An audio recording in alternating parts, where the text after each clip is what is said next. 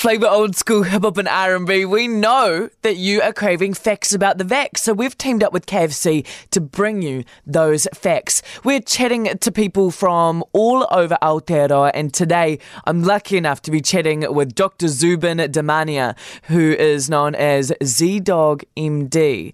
He is a Stanford trained physician who has taken the internet by storm, blowing up on TikTok, and is also the host of the #1 medical news and entertainment show, joining us to chat vax. Firstly, if you could dispel one or two key myths about the vaccination, what would they be? I think the biggest myth is that you don't need it. I think many young people feel like, well, this is optional. But the way I think about this is, we've now got this thing into millions, hundreds of millions of arms, and we're seeing incredible efficacy and safety. I was very skeptical of this thing early on. I thought, is it rushed? A lot of the things that many people feel as a doctor, I was feeling. I wanted to see the data. And you never breathe a sigh of relief until you see it in millions of arms. And there it is. Now the question is, do you need it?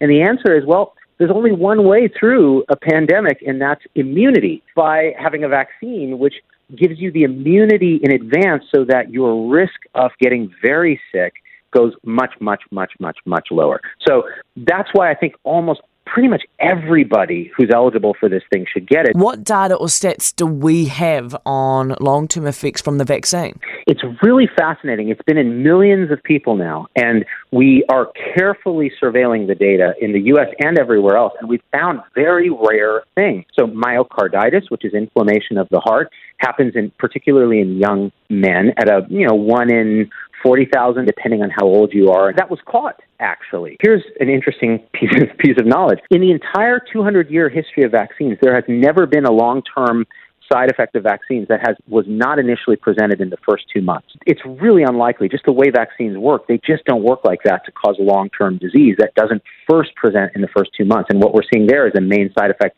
of mRNA vaccines, like what the Pfizer that you have in New Zealand, is myocarditis, and it's unusual. It's usually reversible very quickly, and natural COVID causes myocarditis at an even higher rate. And finally, how long does the vaccine protect you for?